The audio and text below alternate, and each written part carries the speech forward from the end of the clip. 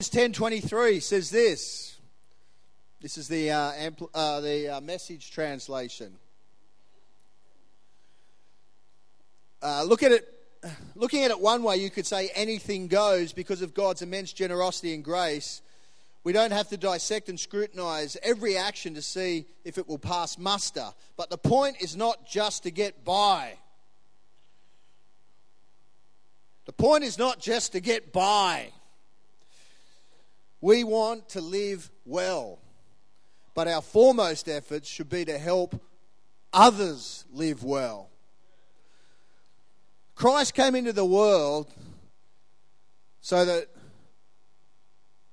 when he comes into people's lives, they don't just get by. Life is not just about getting by. How are you going? Getting by? Surviving.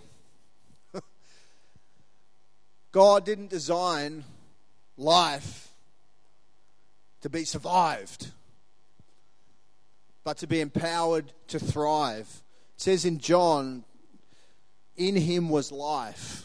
In him was life. And that life was the light of men. And so, as Christ's followers, our desire is not just to thrive, it's not just to survive, not just to get by, but to live well, and in the process also having a heart and a focus and an eye to be helping others live well.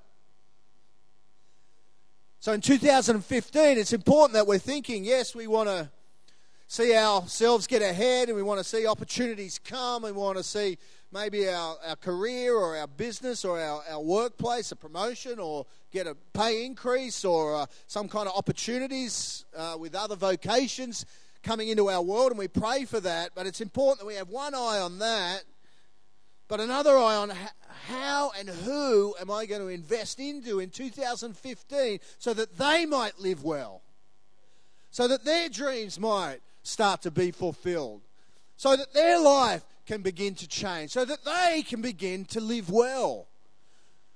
Wouldn't it be great at the end of 2015 to look at someone that God put on your heart or in your world, whether it be in church or workplace or a neighborhood or whatever, and to say, in 2015 I saw them move from that place to a better place.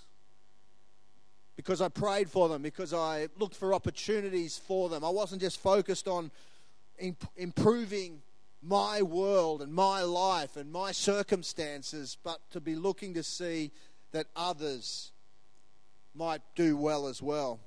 When Jesus began his ministry, when he came into the world, he turned the religious world upside down, because in the day, the Pharisees, which the Bible talks about, were all about improving their own position. And although they wouldn't say it to their face, the people could see a hypocrisy in the message and the way of life. And as Christians, it is vital. Christ came into the world and said there should be no hypocrisy, there should be no differentiation between what you say and how you live. So if we're Christ followers, then it's vital that we are living for Christ and his way of life. And that means not just living for ourselves, but for others. Does that mean it's bad to prosper and get ahead? Absolutely not. We talked about it during the tithe message. God wants you to prosper. He wants you to get ahead, but not just so that you can say, aren't I awesome, aren't I amazing, aren't I great, look at everything that I've got, but to go, you know what, I'm seeing God bring blessing into my world, into my life, and therefore I am able to look outside of myself, and how can I begin to make a difference in the lives of others, whether it's financially, whether it's with time, whether it's with prayer or a combination of things, but that we're not just living for ourselves.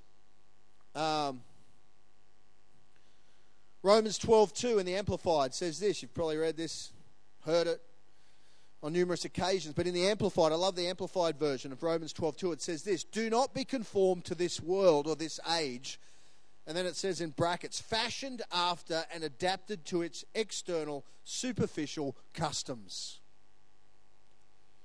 But be transformed, be changed by the entire renewal of your mind, by its new ideals and its new attitude. There is a kingdom attitude that Paul talks about here that comes from the Spirit of God. It is not of this world. And as we did in worship, as we allow God's Spirit to come into our life, as we see His work upon our nature, upon our thinking, upon our attitudes, upon our way of life, then that begins to be transformed. As we read His Word, it becomes alive. It begins to change the way we think. It begins to change the cell structure of our mind. The Spirit of God comes in and begins to transform us.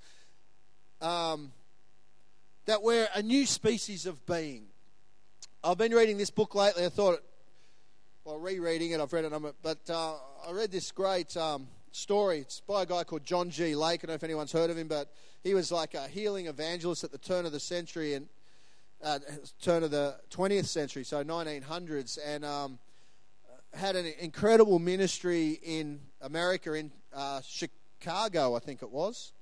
But his ministry was so powerful and so impacting that the state that he lived in was declared the healthiest state in America at the time that he had his healing centers there. But anyway, he was also a doctor, studied medicine.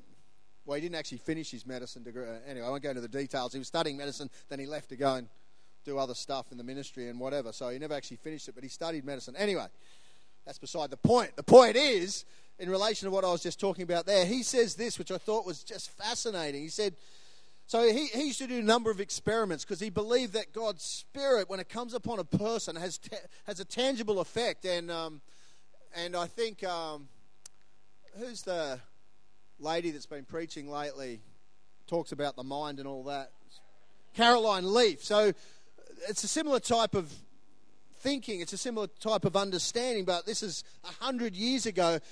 And so he used to submit himself to experiments to see how the anointing, this presence of God, would affect the human body. And so I was just reading from his message called The Science of Healing. Anyway, he says this.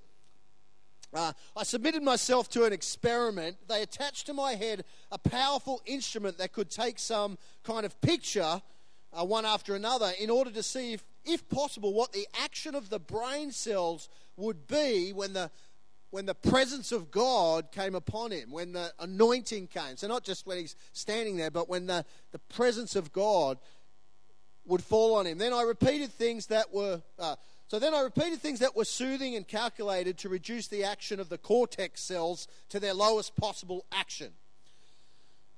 So in other words, you're just thinking peaceful thoughts. Then I went into the scriptures, to the better and richer things. So he's thinking about not much, just trying to be peaceful, just trying to be calm. Then he began to read the scriptures. Then I went into the scriptures to the better and the richer things until I came to the first chapter of John. And as I began to recite that, and the fires of God began to burn in my heart. In other words, he started to get inspired by the scriptures. Presently, once again, the Spirit of God came upon me. So God's anointing, the presence, the Holy Spirit fell on him. So not just the Spirit you receive when you get saved, but there's an anointing, there's a presence that comes on you to do certain things, to minister in certain ways that the Bible talks about. Anyway, I won't go into all that right now. Anyway, he says, presently, once again, the Spirit of God came upon me, and the man who was at my back touched me. It was a signal to keep that poise until one after another could look through the instrument. And finally, when I let go and the Spirit subsided, they said, why, man, we cannot understand this thing, but the cortex cells extended so that we can hardly imagine it possible to the human brain. Oh, I tell you, when you pray, something is happening to you. It's not a myth. It is the action of God. It is scientific that the Almighty God comes into the soul, takes possession of the brain, lives in the cortex cells, and when you will or wish, either consciously or unconsciously, the fire of God, the power of God, that life of God, that nature of God throbs through your nerves, down through your person, into every cell of your being, into every area, every rich inch of your being, and they become alive to God. Isn't it amazing? When God's presence comes upon you, something happens. It's not just, Christianity is not just a moral code of life. It's not just doing good things. Christ comes into your life and you begin to change. When we pray, when that presence came into the worship service this morning, when you could feel God's anointing come, something is happening at that moment in your heart. That's why, I don't know, when you leave church, it's not too often I leave church feeling worse than when I walked in. I don't know about you, but you walk out and I find that I feel more encouraged. I feel like things are going to work out. That's not just positive reinforcement. That's God's presence that comes upon us, enabling us to live, enabling us to believe, enabling us to do what God's called us to do. It is the power of God's Spirit. That's why worship is so important. It's not just a matter of singing songs. It's an engagement where God's Spirit comes and begins to fill us afresh, begins to remind us of promises, begins to encourage our heart if we're discouraged, begins to break down fear or anxiety about the future or about a relationship or about a job or about anything that's going on in the world. In the 2nd century, a Roman writer by the name of Aristides told the Emperor Hadrian about the distinctive lifestyle of the Christians of his day. So Christianity began to spread. It was spreading all throughout the Roman Empire. This is prior to Nero, who then began to kill all the Christians. But he commented on their integrity and morality. Actually, no, this is after. This is after. But anyway, he commented on their integrity and their morality, but the final sentence of his letter says, this is Aristides, who was a writer, a Roman writer, a nobleman in the day, had the ear of the emperor of the day, Hadrian, and he says this, talking about the Christians of his day: truly, this is a new people, and there is something divine in them. There is something divine in them. Christ comes into our life when we're born again, and we begin to be changed. We begin to live our lives in a different kind of way. We're no longer living for the same things that we used to live for. It's not that we're necessarily changing jobs, not just necessarily that we're giving up our jobs, going living in a commune somewhere. That's not what the Bible talks about, but it talks about the things that we do are motivated by a different kind of spirit. God's Spirit comes into us and begins to direct us and lead us in different kind of ways. Just as Rosh was sharing there, when God began to speak to him about tithing, when he's going through a hard time, began to speak to him about areas of obedience, areas where, not just about finances, but sometimes there's things in our world. Some of them are sin, some of them are not necessarily sin, but they're not helpful. They're not good for us. And the Holy Spirit will come and begin to talk to us about letting certain things go, changing certain behaviors, changing certain attitudes. It might be about anger. Maybe you're a person that gets angry all the time, and God comes and says, I want you to stop doing that. I want you to stop reacting out of that pressure into anger. I want you to begin to trust me. Or it could be in an area of fear. You're anxious all the time, and God begins to say, I want you to stop living in anxiety. I want you to begin to move into faith and trust. It could be in finances, it could be in a number of different areas, and God begins to put the spotlight on different areas of our life. Has anyone ever had the spotlight put on an area of your heart, an area of your life in regards to God saying, I want you to begin to change this area of your life? And that's God beginning to shape us and change us into the image of Jesus Christ. And as we begin to align our attitudes, as we begin to align our life, as we begin to align our direction in line with God's word and his calling and his purpose, then we get God's anointing beginning to come and open up doors in our world and in our future. That's the way it works. It's not just about saying, oh, I'm a Christian, therefore, God's blessing is going to pour out all over my life. There is general blessing that comes from being in Christ, protection and God's grace upon our lives. But then he begins to say, I'm going to move in accordance with your obedience. I'm going to move in accordance with you aligning yourself with the things that I'm talking to you about. And it might be different to somebody else. And God's doing something in someone else's life and you go, what about them? Has anyone ever been guilty of that? Why are you giving me such a hard time?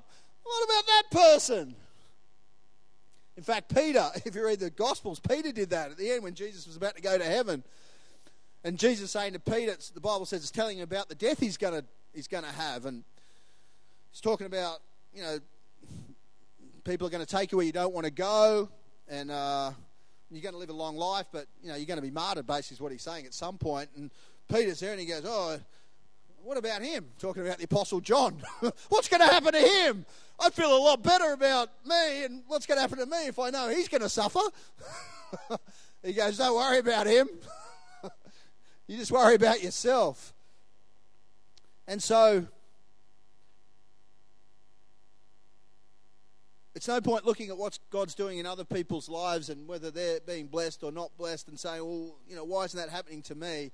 All we can do is look at what God's speaking to us about and begin to align our heart and our word and our calling and what God's doing in our life right now and live as best as we can in accordance with what God's asking and calling us to do right here, right now. And as we do that, things begin to change. I want to look at, we'll see how many we get. I've got 5 here, but I don't want to go too long. I've got 5 minutes. I want to finish by 11:30. But here's a couple of kingdom attitudes.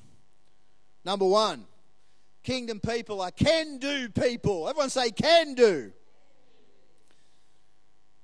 God is a can-do kind of God. If you read through the scriptures, you see over and over again promises and encouragements to believe God. Matthew 19:26, with God all things are possible. Mark 9:23, everything is possible for him who believes. 1 John 5:4, whatever is born of God overcomes the world. 2 Corinthians 1:20, no matter how many promises God has made, they are yes in Christ. And so God's Spirit moves through an attitude of this can work. If we find ourselves constantly going to the negative, constantly going to that can't happen, that's not going to happen, that's not going to work, then we're going to limit God's Spirit and power to move through us, through our circumstances, to see change. Does that mean you've just got to say yes to everything? No, God's also given us wisdom. He's also given us, a brain. But sometimes, and he's put people around us in the church that can lead us and encourage us, leaders and whatever, about the decisions that we're making. But the kingdom is a kingdom of faith. The kingdom is a kingdom of believing God, of stepping out. That is the kind of kingdom that it is. And if we're afraid to step out, if we never step out, if we never step out of the boat, if we never come out of our comfort zone, then we're never going to see God's Spirit and power and miraculous working in our lives. It's not going to happen. It happens when we feel God calling us to do something, to change an area of our heart where we're resistant, and we step out and God begins to move and we see him faithful. Can do. The kingdom is a can do kingdom. Number 2, kingdom people are thankful people. The Bible tells us that the last days will be marked with thanklessness and ingratitude. 2 Timothy 3:2. The last days will be characterized by thanklessness and ingratitude. The kingdom is a kingdom of thankfulness and gratitude. William Shakespeare that said in his play As You Like It, blow, blow, thou winter wind, thou art not so unkind as man's ingratitude. Isn't it horrible? I know we're all Christians, but when you go out of your way to help someone, or you do something, you think, oh, they're really going to appreciate this. Oh, I just want to bless them. And yeah, sometimes you're not looking for it, but when that's taken for granted, you're like, oh yeah, whatever. Doesn't that great? Where you go out of your way to do something, and they're like, oh yeah, thanks. Or maybe they don't even say thanks. They go, oh, like there's an expectation that you should have done that. It's a horrible feeling. And so I oftentimes think about, when God is constantly doing stuff for us, how he must feel when we never show thankfulness or gratitude. And the Bible says that he's constantly doing stuff, even things that we're not aware of, protection and things going on. And that's why it's important that we don't get an attitude of, oh, woe is me. Things never work out for me. Life sucks all the time. But that we, and it's okay to say that sometimes and be honest with God. But if that's our general demeanour, if we're characterised by that kind of attitude, if people said, oh, what's that person like? Oh, they're a whinger. Stop it. In Jesus' name. Don't be a whinger. Be someone who's thankful and who's grateful. Number 2. Number 3, kingdom people are joyful people. 69 times in the New Testament we find the word rejoice. Mother Teresa was asked what were the requirements for working with her in Calcutta amongst the poorest people in the world. And she said 2 things: the desire to work hard and a joyful attitude. Isn't that amazing? Isn't it amazing? Not like, oh, a heart for God. A heart to want to do something incredible. The heart to help poor people. No, because all that stuff disappears after a while. all those lovely feelings, all those well-meant thoughts. When it comes down to the day in, day out of wanting to help people, trying to help people, wanting to make a difference, just having a good idea or it'd be a nice thing to do is not going to cut it. Wouldn't that be nice? No.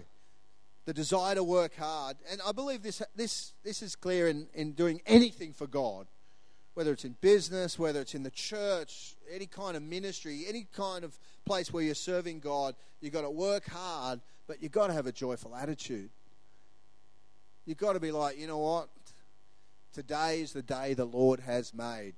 Let us rejoice and be glad in it. Sometimes it might be through gritted teeth. I am rejoicing. So, and over again, the Bible talks about rejoicing, just being a happy person. And number 5, the kingdom people place a high value on people. Looking out for people, caring for people, understanding that the kingdom is a kingdom of community. Christianity is not just about believing, it is about belonging. It is about relationships. It is about connections. It is about doing life with people. And the kingdom and God is a community God. He's a people God. He's a connection God. And so it's important that we're aware of that people are important to God. And therefore, if we say, oh, I love God with all my heart, but I hate people, then we're missing something. Because God says, but I love the people. I'm for the people. And if you love me, then you'll love the people. Gandhi, who wasn't a Christian, if you read his autobiography, but he had an interesting saying when it came to leadership. He cared that much about the people. And so one day someone was saying, what's your leadership style? And he said, this is it. There goes my people. I must catch them because I am their leader. There go my people. I must catch them for I am their leader. In other words, his heart was to continue to gather and to set his people, the Indian people, free of what he considered to be exploitation and all the other stuff that was going on there. But he had a heart for people. He had a heart for those people, and he did incredible work there in setting the Indian people free in many ways. And so God is the same. That's the same message of the gospel. God said, there goes my people. I must catch them because I am their leader. And, we go off in different ways and we stray and we get things in our head and he continually draws us back. He continually comes after us. And so kingdom people care about people. And if we want to do anything for God, then we need to be doing stuff for people because that's where God's heart is. Let me close in prayer. Father, I thank you, God.